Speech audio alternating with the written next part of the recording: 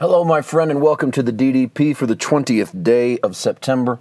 I'm your host, Paul White. Thanks for joining me here on the podcast today.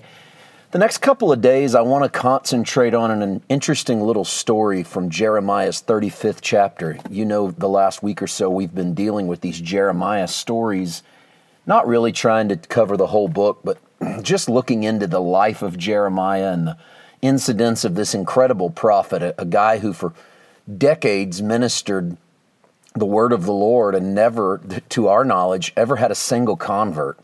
That takes something quite remarkable. Jeremiah either has to be dedicated to what he believes is the most important cause, or he has to be absolutely insane. And I'm going to lean to dedicated to an important cause because success in ministry is not always that everyone responds or that anyone responds, but that we know the voice of the Lord and we can find peace in doing His will.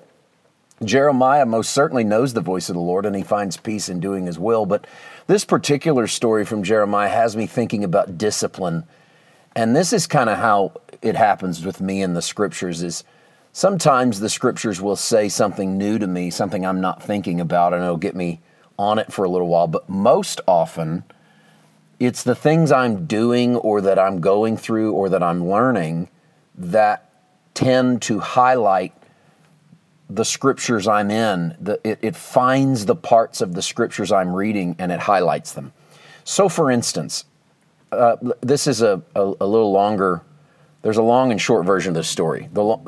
I'll try not to drag it. The longer version is in 2014, when the Holy Spirit began to deal with me about leaving the pastorate of my church in Missouri, I knew that ministry was not to go on the back burner. It wasn't as if the Lord was doing something else, although there were opportunities opening, but it was only to be something to do. It was not to be who I am. Ministry and doing the work of the Father was still to be the forefront.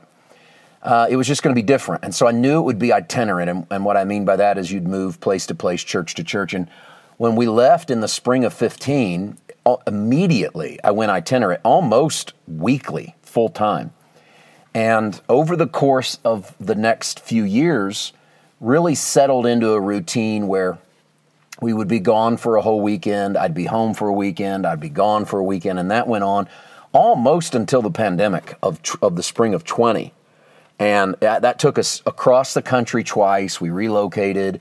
But the Father kept opening all these doors in these little communities and little home groups and churches and all kinds of interesting things. Now, things changed in the pandemic in that things started to shut down. And so my personal ministry had to shift even more towards video and audio to continue to put things in front of people even when we weren't traveling.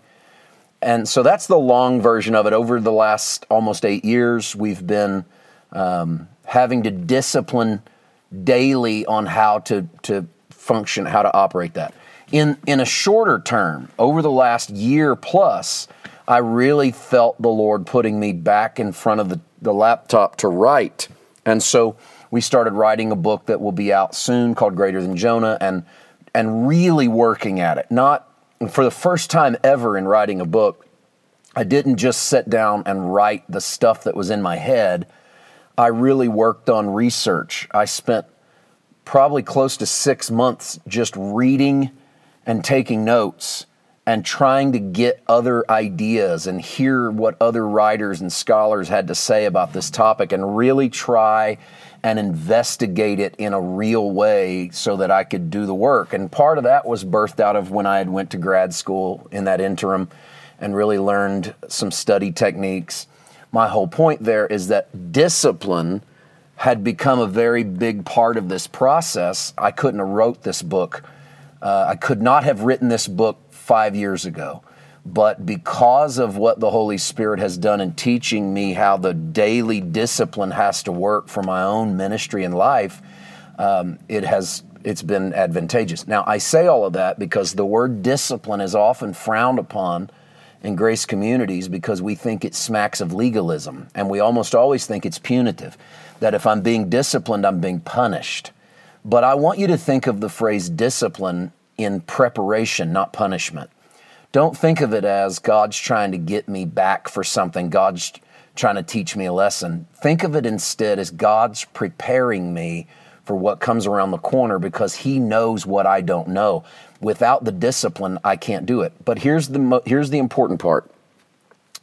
All of that's good, but this is vital. This is what it took me a while to learn. Discipline in that respect, preparatory discipline, cannot be from one side. You can punitively discipline somebody one-sided. In fact, nobody gets excited about punitive discipline. If a parent disciplines a child, the child doesn't participate. They just take it. But whenever it's preparatory discipline, you have to participate. If the coach says, okay, we're going to prepare for this weekend's game by doing this, this, and this, all the coach can do is try to enforce it, but you don't have to really do a good job. You don't have to put your whole heart into it. You don't have to do what coaches like to call buy in. If you refuse to buy in and you just either A, go through the motions, or B, rebel, the discipline does no good. And this is the part it took me a long time to learn. The preparatory discipline of the Holy Spirit requires Paul White's participation. Righteousness does not require my participation. Forgiveness does not require my participation. All of that's a work of the Holy Spirit. When I say the finished work, I'm talking about He has finished the work of my righteousness and my forgiveness. I am what He says I am. I even like to say this way, I am what He says I am whether I like it or not. Now, I might not walk in it, but I am what He says I am. When it comes to discipline, I have a role to play, and that is to participate. I want to introduce you to a story from Jeremiah 35 today, and all I want to do right now to close the podcast is kind of read the story a little bit and set you up with this group of people. And based on what we've done today and this story, it'll set us up nicely for tomorrow, maybe even for the next day.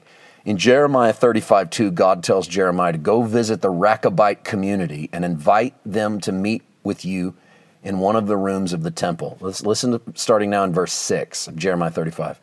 This is what they say to Jeremiah when he sees them. Our ancestor Jonadab, son of Rechab, commanded us, you are not to drink wine, you or your children, ever. Neither shall you build houses or settle down, planting fields and gardens and vineyards. Don't own property.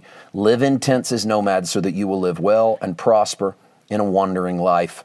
And we've done it. Done everything Jonadab, son of Rechab, commanded. We and our wives, our sons, our daughters drink no wine at all. We don't build houses. We don't have vineyards or fields or gardens. We live in tents as nomads. We've listened to our ancestor Jonadab, and we've done everything he commanded us. Now, I want to dig in tomorrow into that community. Why were they that way? And I want to show you how Jeremiah set them up to see if they would stay true to their discipline. And I want to talk about why. It'll take a couple of days to get through this. This is a fun story from Jeremiah 35. I think it's going to help you with some personal disciplines in your own particular walk. We'll get started on that tomorrow. See you then. God bless.